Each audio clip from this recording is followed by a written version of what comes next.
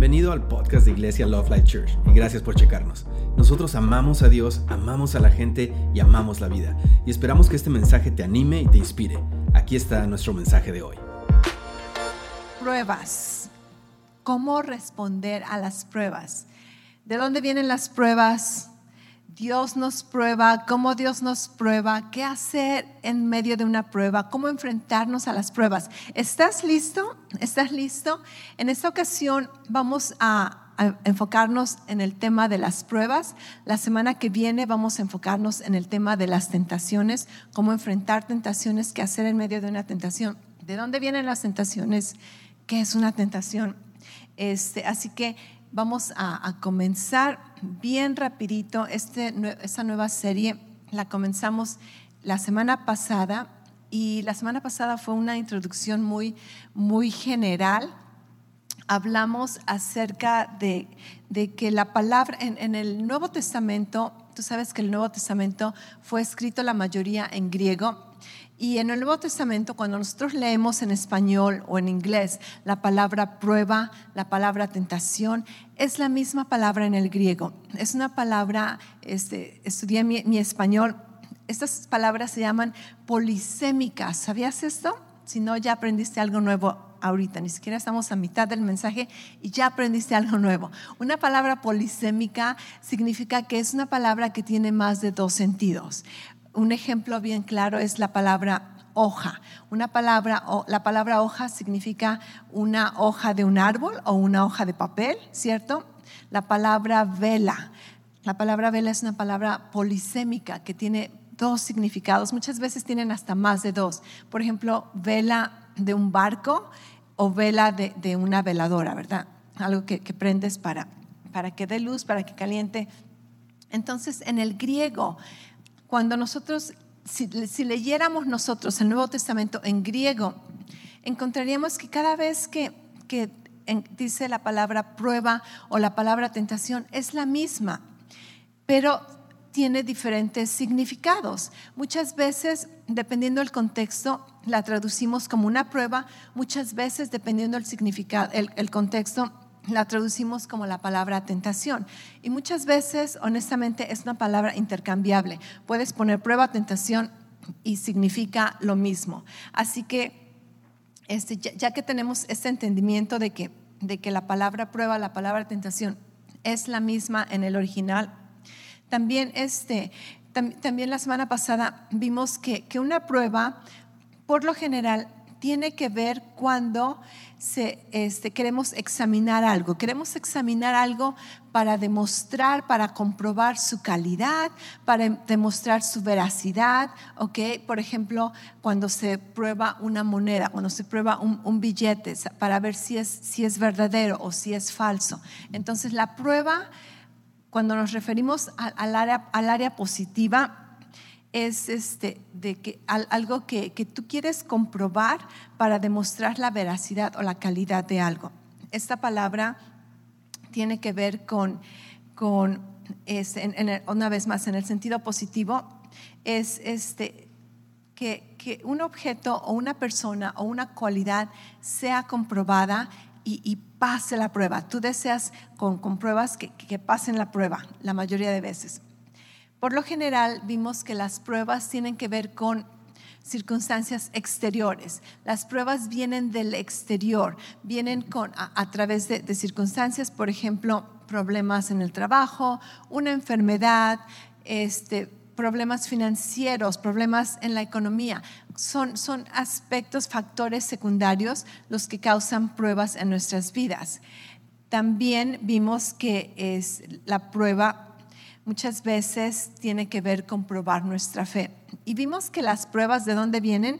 Pueden venir de el enemigo, pueden venir de las huestes espirituales demoníacas, como se nos dice en Efesios 6, ¿verdad?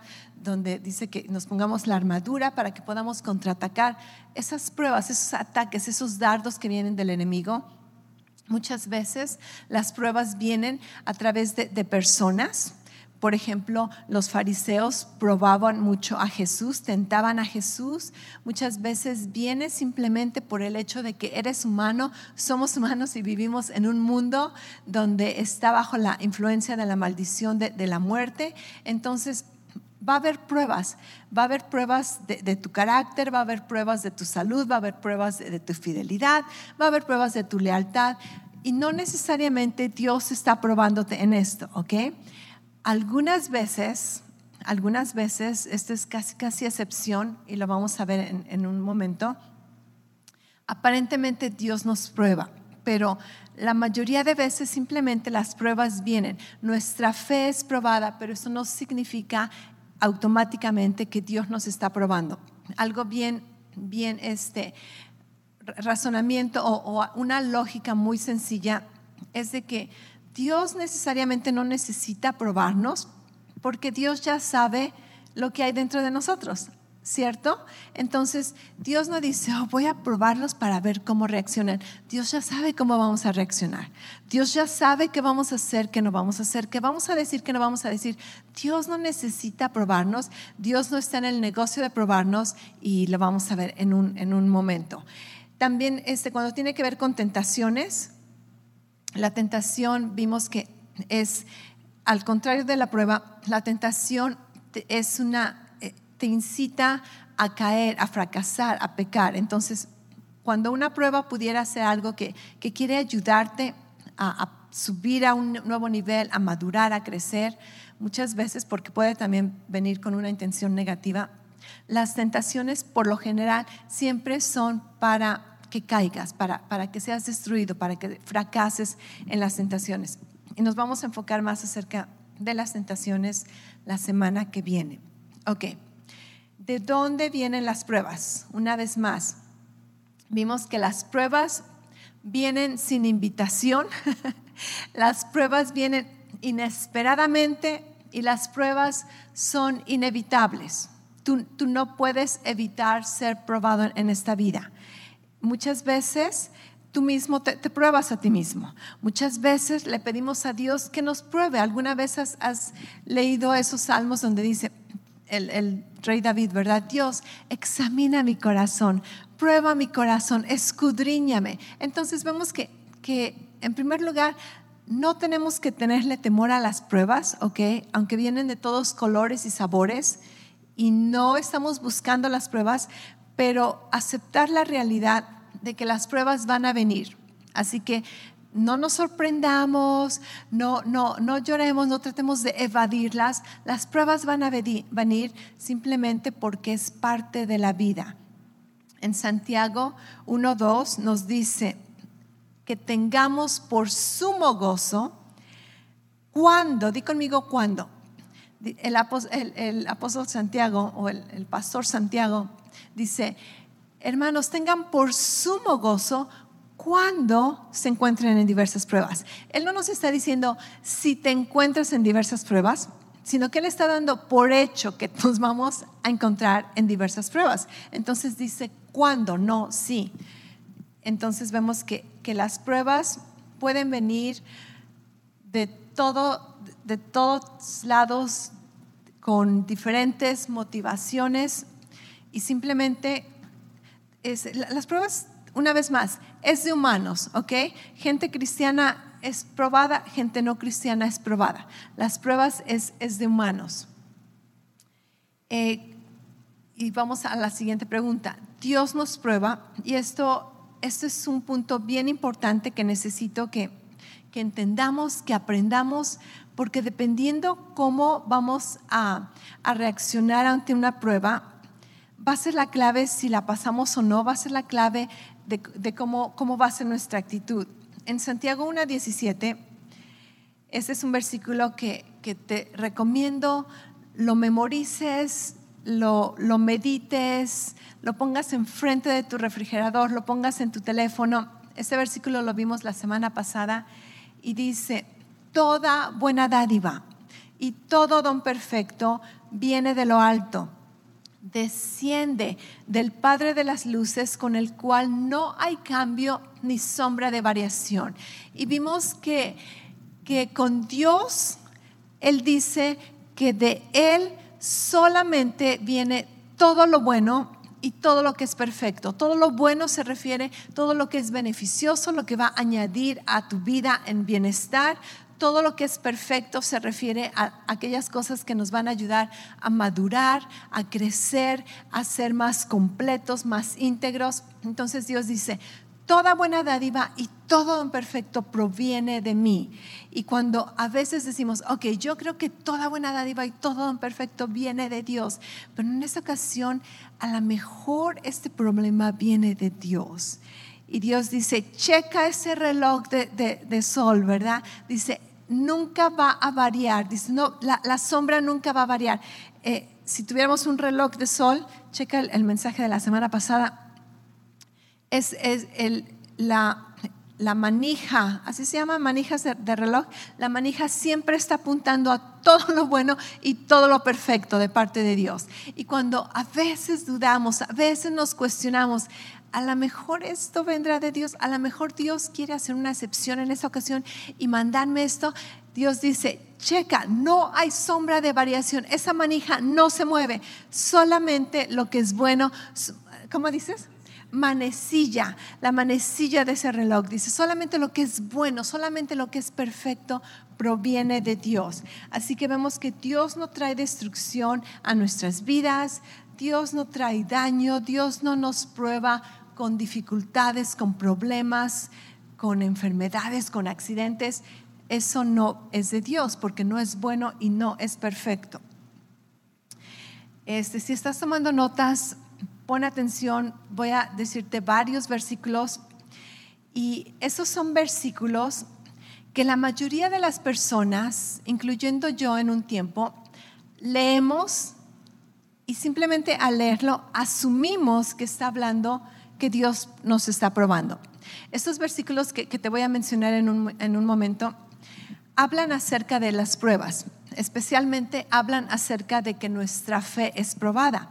Y muchas veces, inconscientemente, porque estamos hablando de la fe siendo probada, asumimos que Dios es el que está probando nuestra fe. Pero cuando estudias metódicamente, cuando te tomas el tiempo y checas todo el contexto de estos versículos, en ninguna manera está refiriéndose que Dios es el que está haciendo las pruebas. Sin embargo, los versículos, la palabra de Dios sí nos dice que nuestra fe es probada, pero las buenas noticias, no es Dios el que está probando nuestra fe. Amén. Ok, vamos a leer, te voy a leer algunos versículos. Tú después puedes ir a tu casa, hacer la tarea, checar este versículo, checar el contexto, los versículos antes, los versículos después, para ver que en ningún momento dice que Dios es el que nos está tentando. Simplemente la mayoría de cristianos leemos y asumimos que es Dios el que está hablando esto. Dice Santiago 1:12, un versículo muy familiar en esta serie. Tengan por sumo gozo, hermanos, cuando se hallen en diversas pruebas. ¿Cuántos de ustedes leyeron este versículo, han leído este versículo y pensaron que era Dios el que te estaba mandando estas pruebas? Especialmente el versículo que continúa, versículo 3 dice, porque cuando nuestra fe es probada, causa buenas cosas. Entonces, muchas veces, te digo, inconscientemente pensamos que Dios es el que está probando nuestra fe. Lee una vez más todo el contexto, en ninguna manera dice que Dios nos está probando. De hecho, después en el versículo 17 nos dice, no se engañen, Dios no es el que está probando, Dios no puede probarnos con el mal, Dios no nos tienta. ¿Te acuerdas? Es el mensaje de la semana pasada. Primera de Pedro 1:7. El apóstol Pedro está hablando a la iglesia y dice, para que la prueba de la fe de ustedes, más preciosa que el oro que perece, aunque probado por fuego, sea hallada, que resulta en alabanza, gloria y honor en la revelación de Jesucristo. Este versículo, junto con todo el contexto, nos está diciendo que nuestra fe muchas veces es probada como el metal, como el oro se prueba en el fuego. Dice, y cuando la fe sale probada diciendo, oh, era auténtica, era verdadera, permaneció la prueba. Dice, esto trae alabanza y gloria a Jesucristo. Sin embargo, en ningún momento está diciendo que Dios es el que prueba nuestra fe en el fuego. ¿ok? Y otra vez más, te recomiendo que hagas la tarea y cheques todo el contexto. Está hablando que nuestra fe es probada, pero Dios no es el que está probando nuestra fe.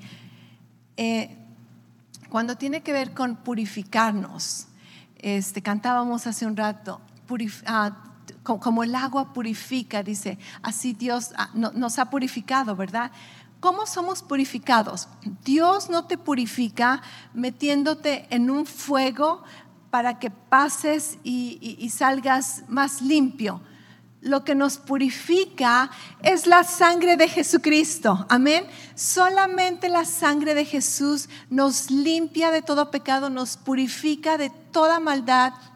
La palabra dice en Hebreos que aún purifica nuestras conciencias. La sangre de Jesucristo. Tú no necesitas pasar por un fuego, por una tribulación, por la gran tribulación para ser purificado. Dios te ha purificado a través de la sangre de Jesucristo. Si Dios necesita purificarte a través de circunstancias, problemas, tribulaciones, entonces ¿para qué necesitamos la sangre de Jesús? Entonces quiere decir que nuestros problemas y estilos de vida y pecados son más poderosos que la sangre de Jesús. Esto es una mentira. Somos purificados por la sangre de Jesús. Amén. Gloria a Dios. Su sangre derramada es lo único que puede limpiar nuestros pecados, hacernos blancos. Si fuéramos rojos como el carmesí, dice, seremos más blancos que la nieve. Solamente la sangre de Jesús. Somos purificados a través del sacrificio de Jesucristo, no a través de las pruebas, no a través de los problemas.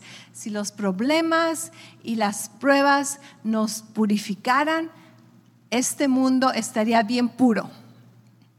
Nuestra cultura estaría bien pura. La iglesia estaría resplandecientemente pura.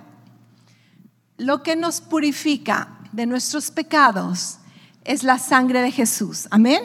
Ok, entonces no necesitamos ser purificados de nuestros pecados con ninguna otra cosa. Pero hay una diferencia. Está la purificación de nuestra fe y la purificación de nuestros pecados. La purificación de nuestros pecados lo obtenemos a través de la sangre de Jesús. Nuestra fe puede ser purificada, puede ser probada con problemas. Esto es otra cosa completamente diferente. No tiene nada que ver con la salvación, no tiene nada que ver con los pecados, no tiene nada que ver muchas veces con Dios mismo. Simplemente somos probados aquí en la tierra. En 2 Corintios 12:7, el apóstol Pablo está hablando de su experiencia que tuvo, una experiencia sobrenatural, que tuvo unas visiones, y dice que con toda esta revelación que tenía de Dios, del misterio de la iglesia, dice, vino un mensajero de Satanás para probarme, para tentarme. Entonces aquí otra vez más, muchas veces, ¿cuántos nos han escuchado acerca del aguijón de la carne de Pablo? Muchas veces la gente asume que Dios se lo mandó, y la misma escritura dice que vino de parte de Satanás, vino de parte de Satanás. Una vez más, versículos que erróneamente asumimos que habla acerca de que Dios nos está probando. En 1 Pedro 5, versículo del 8 al 10, yo te sugiero que leas todo este capítulo. Estos versículos están buenísimos, pero aquí el apóstol Pedro nos está diciendo otra vez que cuando seamos probados por un ratito, dice, Dios eventualmente nos va a fortalecer, vamos a salir más fuertes, más firmes. Otra vez más, habla de que vamos a ser probados, pero no nos dice este versículo que estamos siendo probados por medio de Dios. Pero ¿qué tal Job? Okay, ¿cuántos ya sé? Ya conozco tus pensamientos. ¿Qué tal Job, pastora? ¿Sabías que hay un versículo en Job 23:10 donde Job dice, Dios sabe el camino que tomo, cuando me haya probado saldré como el oro? ¿Ok? Entonces aquí es Job diciendo que Dios conoce sus caminos y que Dios, cuando lo pruebe, Job va a salir como el oro, ¿verdad? Ok. Esto es Job diciendo. Aquí no está diciendo que Dios está estableciendo esto. De hecho, si lees toda la historia de Job, nos dice al principio de la historia, nos dice que Dios probó a Job o el enemigo vino a causar todos los problemas en Job. Hemos estudiado la historia de Job. Si no, checa mensajes anteriores. Creo que durante nuestra serie de sanidad, toda una predicación hablamos acerca de Job. Pero vemos que al principio de la historia la Biblia nos menciona que el diablo fue el que vino a traer toda la aflicción a Job, no Dios. Después vemos que Job argumenta y se defiende y implora y clama, y mis respetos para Job, ¿ok? Mis respetos, lo honro, lo admiro por todo lo que sufrió y cómo lo soportó. Pero al final, una de las razones por las cuales Job fue restaurado y Job pudo continuar su vida bendecido y bendiciendo a otros es porque él admitió algo y dijo: Dios hablaba cosas que no conocía. Entonces no podemos tomar todos los versículos de Job y decir, sí, la Biblia dice esto, porque aún el mismo Job dice, todo lo que dije no necesariamente es correcto, porque hablaba cosas que no conocía. Así que este versículo no necesariamente nos comprueba que Dios es el que probó a Job, especialmente cuando conocemos el principio de la historia. Okay. Un ejemplo también bien sencillo de que si Dios prueba o no, piensa en Adán y Eva. Ellos estaban en el huerto del Edén. Dios les puso el árbol del bien y del mal, el árbol de la vida, y estos árboles representaban la libre voluntad. Si no había un árbol con el que ellos pudieran decidir, Adán y Eva no tenían libre voluntad. Sin embargo, ellos no eran tentados con el árbol porque Dios no tienta. La tentación vino a través de la serpiente. ¿Te das cuenta que podían estar con el árbol, viviendo alrededor del árbol y no necesariamente eran tentados? Dios puso el árbol, pero el árbol no era una tentación hasta que la serpiente vino a incitar deseos dentro de ellos, y esto lo vamos a estudiar la semana que viene. Así que Dios no necesariamente, créeme, hice todo un estudio del Nuevo Testamento buscando la palabra, cada vez que en la concordancia habla acerca de las palabras de tentar, probar, tentación, en ningún momento encontramos que Dios es el que está tentando a las personas. Encontré algunos versículos, tengo más versículos. Segunda de Pedro 2:9 dice: como ven, el Señor sabe rescatar de las pruebas a todos los que viven en obediencia a Dios, al mismo tiempo que mantiene castigados a los perversos. Este versículo me dice que Dios sabe rescatar de las pruebas. ¿Por qué Dios me va a poner una prueba si al rato me va a rescatar de la prueba? Dios no es un esquizofrénico, ¿verdad? Dios no tiene problemas hormonales, ¿ok? Dios no cambia de opinión, acuérdate, no hay sombra de variación. Dice este versículo que Dios sabe rescatar de la prueba. Gloria a Dios. Quiere decir que yo puedo confiar que la prueba no necesariamente viene de Él. Apocalipsis 3:10 dice: dado a que has obedecido mi mandato de perseverar, yo te protegeré del gran tiempo de prueba. Gloria a Dios. Estos son versículos que podemos tomarnos como promesas de que las pruebas van a venir, pero Dios nos ayuda a sobrepasarlas. Muchas veces hasta nos libra de ellas. Sí encontré un versículo cuando en Juan 6:6 está Jesús con sus discípulos, van a alimentar a la multitud y Jesús le dice a Felipe, ve a comprar comida para toda esta multitud. Y dice, y le dijo esto porque Jesús ya sabía que iba a ser como para probarlo. Pero esto no es una prueba para hacerlo caer. Simplemente yo creo que había hablado con Felipe antes, no lo sé. Y Felipe, ¿verdad? Le dice, pero ¿cómo vamos a comprar comida para todos estos? Y Jesús ya sabía que los iba a alimentar. Esa es la única ocasión que encontré acerca de tentación y Dios y Jesús.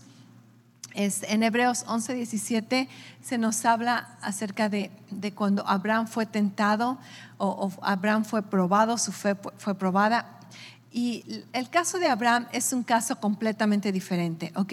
Porque el caso de Abraham tiene que ver con un pacto que Dios hizo con él, un pacto para salvar a todo el mundo en el futuro a través de su descendencia. Entonces, la historia de Abraham, la prueba de Abraham, eso no es algo que le suceda a todo mundo, y Dios no lo ha repetido. Era un simbolismo acerca del mismo sacrificio que Dios iba a hacer al entregar a su hijo. Así que esta es una excepción, no es la regla general. Y últimamente en Mateo 4, cuando habla acerca de la tentación de Jesús, el versículo nos dice que después de que Jesús fue bautizado, dice, fue guiado por el Espíritu al desierto. La mayoría de versiones dice para ser tentado por el diablo, pero aquí está asumiendo que el Espíritu llevó a Jesús para ser tentado. Sabemos que Dios no tienta, que Dios no es el que nos da tentación. Entonces tiene que ver con cómo traducimos esta palabra. Si tú leyeras solamente en el griego, dice Jesús fue guiado por el Espíritu Santo al desierto, siendo tentado por el diablo. No dice para. Y muchas veces las traducciones, cuando traducimos, yo he traducido, y muchas veces tienes que añadirle palabras para que tenga sentido la cosa, pero no necesariamente este versículo está diciendo que el Espíritu Santo llevó a Jesús a ser tentado, porque esto sería toda una contradicción bíblica, ¿ok? Entonces vemos que la mayoría de pruebas que sufrimos, realmente no podemos encontrar un fundamento bíblico donde diga que vienen de Dios o que Dios es el que está probándonos. Pero Dios sí nos invita a obedecerle. Dios muchas veces nos ordena obedecerle, y esto sería una prueba para nosotros. ¿Vas a obedecer o no vas a obedecer? Pero no necesariamente es de que Dios nos esté probando, simplemente son pruebas de nuestra fe en nuestra vida. Todos me están siguiendo, entendiendo hasta aquí, ¿está claro? ¿Ok? ¿Por qué es importante conocer todo esto? Una vez más te decía, porque dependiendo la imagen que tenemos de Dios, dependiendo la imagen que tú tienes de ti mismo, va a determinar la actitud que tú tomes en una prueba. Si yo pienso que todos los problemas, que todas las dificultades, que todas las aflicciones vienen de parte de Dios, pues ¿cómo voy a confiar en un Dios de esta manera? ¿Cómo voy a amar a un Dios de esta manera? ¿Cómo voy a servir? A menos que sea un mártir o un masoquista, ¿verdad? Entonces, esto es una contradicción. La Biblia nos dice que Dios es un buen padre. La Biblia nos dice que Dios es el buen pastor. La Biblia nos dice que toda buena dádiva y todo don perfecto proviene de Dios. Ahora, eso no quiere decir que Dios no juzga. Esto no quiere decir que Dios en su justicia no trae castigo, muchas veces juicio. Pero ahorita no estamos hablando de juicio, estamos hablando de pruebas. Dios, necesitamos saber que cuando tenemos que ver con las pruebas, tenemos a nuestro Padre Celestial que nos libera, que nos guía, que nos apodera, que nos instruye, que nos llena de recursos para poder perseverar en medio de la prueba. Amén. Vemos muchos ejemplos aún en el Antiguo Testamento donde en medio de la prueba, por ejemplo, Sadrach, Mesach, Abednego en el libro de Daniel, estaban en medio del fuego. ¿Y quién estaba con ellos? El Señor Jesucristo mismo. Entonces, cuando estamos en medio de la prueba, necesitamos saber que no estamos solos, que Dios está con nosotros y que podemos triunfar en esa prueba. Así que, ¿cómo respondemos a las pruebas? Ya que no podemos escoger tener o no tener pruebas, lo que sí podemos escoger es la actitud que vamos a tener a ellas, ¿ok? Hay 3 diferentes actitudes que pensé, quizá haya más por el momento. Solamente se me ocurrieron 3 diferentes actitudes que podemos tomar cuando enfrentamos una prueba. La primera es como desafiarlas con nuestras propias fuerzas, con una actitud de rebeldía, de orgullo, de que yo me las puedo, ¿verdad? Yo solito me las puedo. Y pues buena suerte, que la fuerza esté contigo.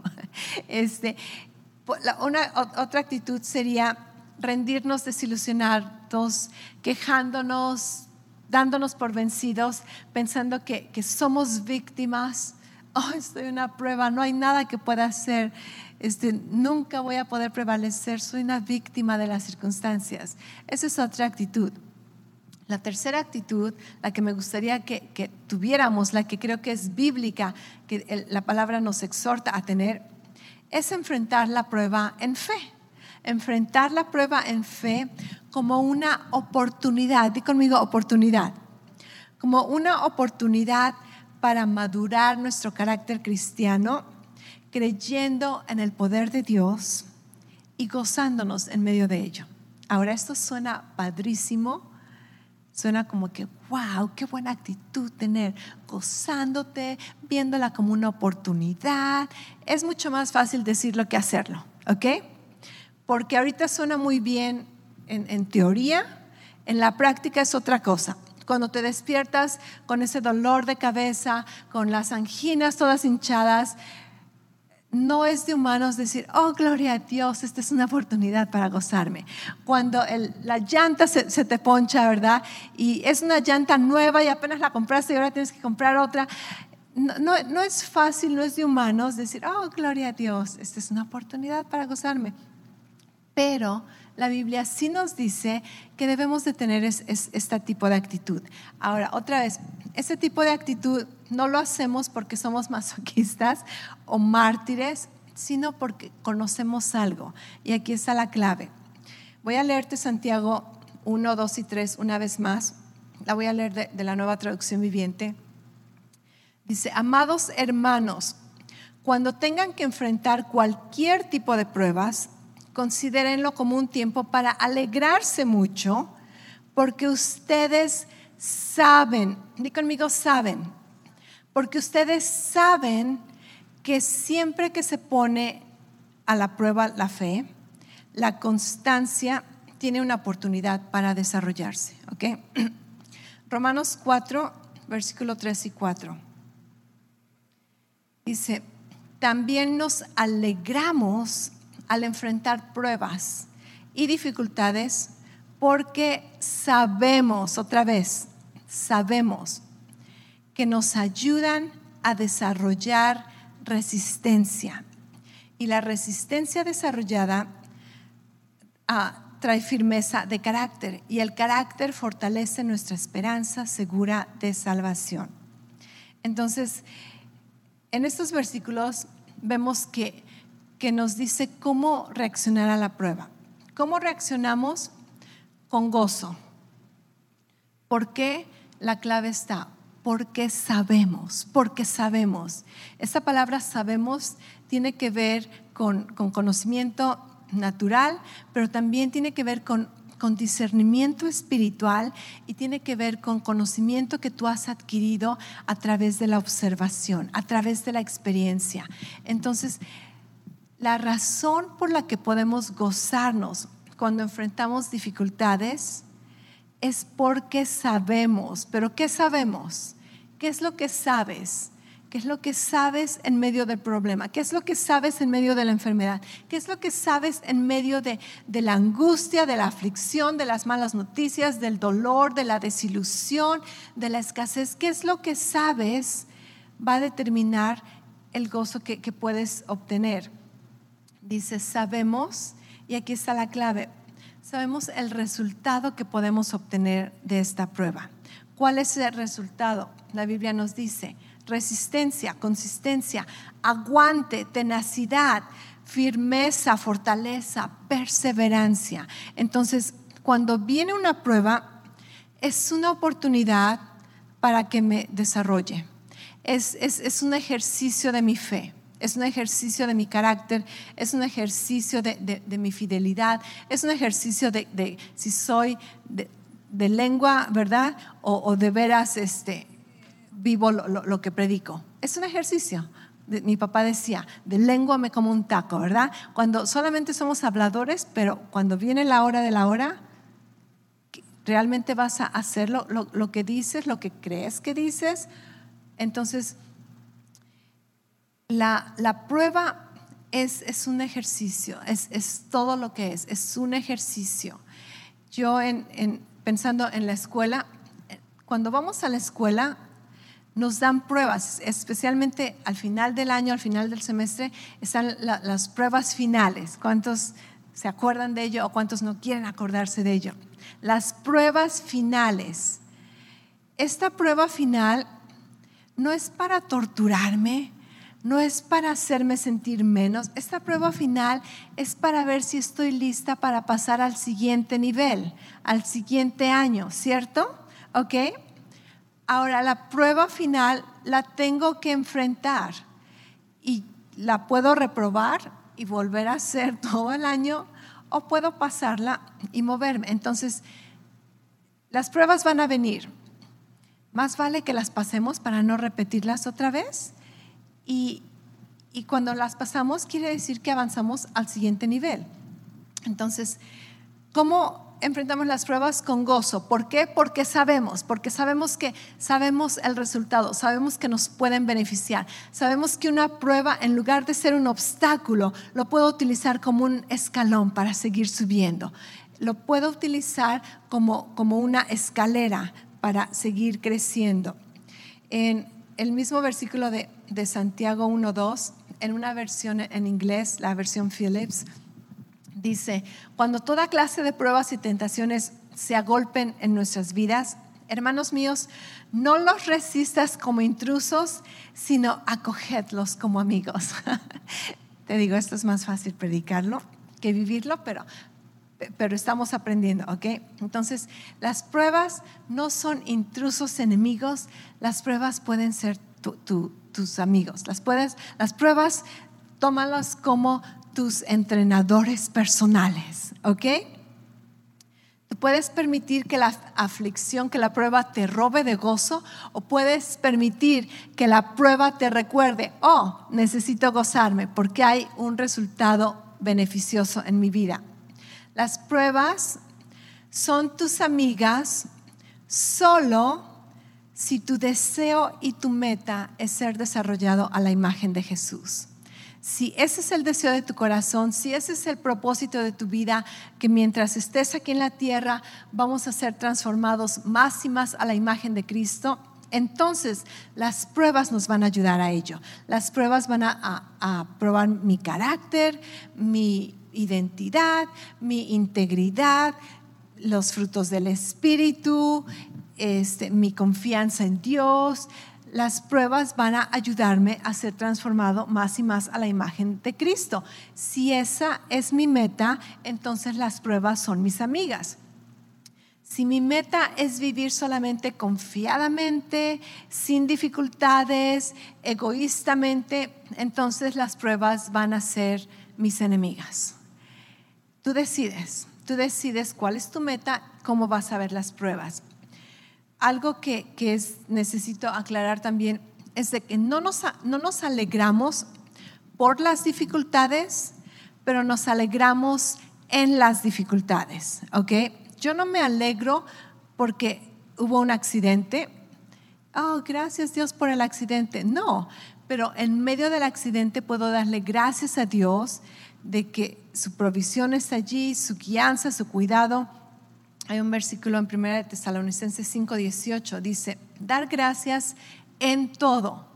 Este versículo no dice dar gracias por todo, porque no todo es bueno y beneficioso, pero en medio de todo podemos dar gracias a Dios, ¿ok? ¿Por qué damos gracias? ¿Por qué nos gozamos? Porque sabemos el resultado, porque podemos pasar al siguiente nivel. También esto lo mencionamos hace un rato, donde las pruebas no necesariamente o automáticamente hacen que pasemos. Muchas veces pueden causarnos amargarnos o agriarnos o desesperarnos en nuestra vida, pero esa es nuestra decisión. Nosotros escogemos. 1 Pedro 5:10 este versículo ya lo mencioné antes. Dice, en su bondad, Dios los llamó a ustedes a que participen de su gloria eterna por medio de Cristo. Entonces, después de que hayan sufrido un poco, aquí está la promesa, aquí está el otro lado de la prueba. Dice, Él los restaurará, los sostendrá, los fortalecerá y los afirmará sobre un fundamento sólido. La palabra prueba en el griego, cuando estudias su origen, la raíz de esta palabra es la palabra más allá, es la palabra del otro lado. Entonces, una prueba es casi un puente que te va a ayudar a pasar al otro lado. Y cuando vemos de esta manera las pruebas, las aflicciones, las malas noticias, los malos días, entonces podemos tenerlo por sumo gozo, enfocándonos en el resultado final, ¿ok? Así que vemos que la batalla te hace bien, el conflicto te educa, te ayuda a establecerte, a afirmarte, a tener aguante. Las pruebas nos ayudan a estar listos para el siguiente nivel. En Romanos 12:2 dice, regocíjense en la esperanza y permanezcan fieles en la aflicción. Entonces, algo que la Biblia menciona, dependiendo de las versiones que tú leas, muchas veces habla de paciencia, otras versiones habla de firmeza, de consistencia. Es eso, donde la prueba no va a venir a sacudirme, al contrario, la prueba me va a fortalecer. Pasa la prueba triunfando. Codea a tu vecino, dile, pasa la prueba triunfando. Pasa la prueba triunfando. Tú puedes. Dios está confiando en ti. Déjame terminar con estos párrafos. Cuando superamos las pruebas, nuestra fe va a estar firme para la siguiente prueba y eventualmente también vamos a recibir recompensas eternas. La Biblia dice que cuando pasamos pruebas vamos a recibir una corona del Señor. ¡Wow! No solamente recibimos beneficios aquí en la tierra, pero en la eternidad. Estás pasando ahorita por una prueba, estás pasando por dificultades, por angustia, por dolor, por desesperación, por soledad. Si esta es tu situación, yo te animo a que no desperdicies tu dolor, no desperdicies este tiempo, no desperdicies tus energías, no desperdicies tus lágrimas. La prueba está allí, no la podemos evitar. Ya vino y se te puso enfrente. ¿Qué vas a hacer? ¿Qué vas a hacer? Dios te anima a que confíes en Él. Dios te anima a que te tomes de sus promesas. Dios te anima a que te levantes y pongas en ejercicio todos esos recursos que Dios te ha dado. Tienes autoridad en el nombre de Jesús. Tienes recursos celestiales. Tienes ángeles ministrándote a tu vida. ¿Sabías que cuando Jesús fue tentado en el desierto por el diablo? La Biblia dice que cuando pasó la prueba, los ángeles vinieron y le ministraban. Y muchas veces decimos, ay, qué padre, ¿verdad? Los ángeles ministraban a Jesús. Nosotros estamos mucho mejor que ello. Cuando estamos pasando por pruebas, los ángeles pueden venir a ministrarnos, pero ¿sabes quién está ministrándonos todo el tiempo? El mismo Espíritu de Jesucristo. El Espíritu de Dios, mucho mejor que los ángeles, está en nuestras vidas dándonos guianza, dándonos sabiduría. Santiago dice, después de las pruebas, dice, si te necesitas sabiduría, pídesela a Dios. Dios te va a dar sabiduría. Dios te va a recordar de sus promesas. Dios va a abrir camino cuando no hay camino. Él promete estar contigo. Tú no estás solo. Él dice, cuando pases en medio de las aguas no te vas a hundir. Si pasas por el fuego no te vas a quemar. Dios sabe cómo librar de las pruebas a sus amados. Amén. Así que no desperdicies esta prueba. No desperdicies tu dolor, no desperdicies este sufrimiento, esta aflicción. agárralo como pesas del gimnasio y utilízalos para fortalecerte más. Amén. Utilízalos para fortalecer tu fe en el Señor. Utilízalos para comprobarte a ti mismo, al diablo, a todos los de alrededor, que Dios está contigo, que Dios es fiel, que Dios es bueno y que vas a salir victorioso. Y cuando tu fe es probada, vas a terminar siendo perfecto, madurado, siendo perfecto, no perfecto como lo entendemos, pero madurado, eso es lo que significa, conociendo más cosas, más firme, vas a poder ayudar a otras personas. Amén. Así que no desperdicies las oportunidades de crecer. Úsalo para tu provecho. Deja que todo opere para tu bien, conforme a la promesa de Dios. Utiliza los recursos de Cristo, la veracidad de sus promesas, la presencia, fortaleza, guianza y conforte del Espíritu Santo, quien nos ayuda en nuestras debilidades. La gracia de Dios es suficiente para ti. Pelea la buena batalla. Pelea la buena batalla. Amén. Y gózate. Tú dices, pero ¿cómo me voy a gozar? No tengo ganas de gozarme. Cuando más lo necesitas es cuando más necesitamos gozarnos. Gózate, porque tu fe puede mover montañas y conquistar imposibilidades en el nombre de Jesús. Gracias otra vez por escucharnos. Para oír más mensajes alentadores como este, asegúrate de suscribirte y checar nuestro canal de podcast para escuchar episodios anteriores. Si te gustó lo que recibiste, por favor considera calificarlo y compartirlo con tu familia y amigos. Para más información respecto a Love Life y cómo conectarte con nosotros, ve a lovelife.church. Te amamos y estamos creyendo lo mejor de Dios para ti.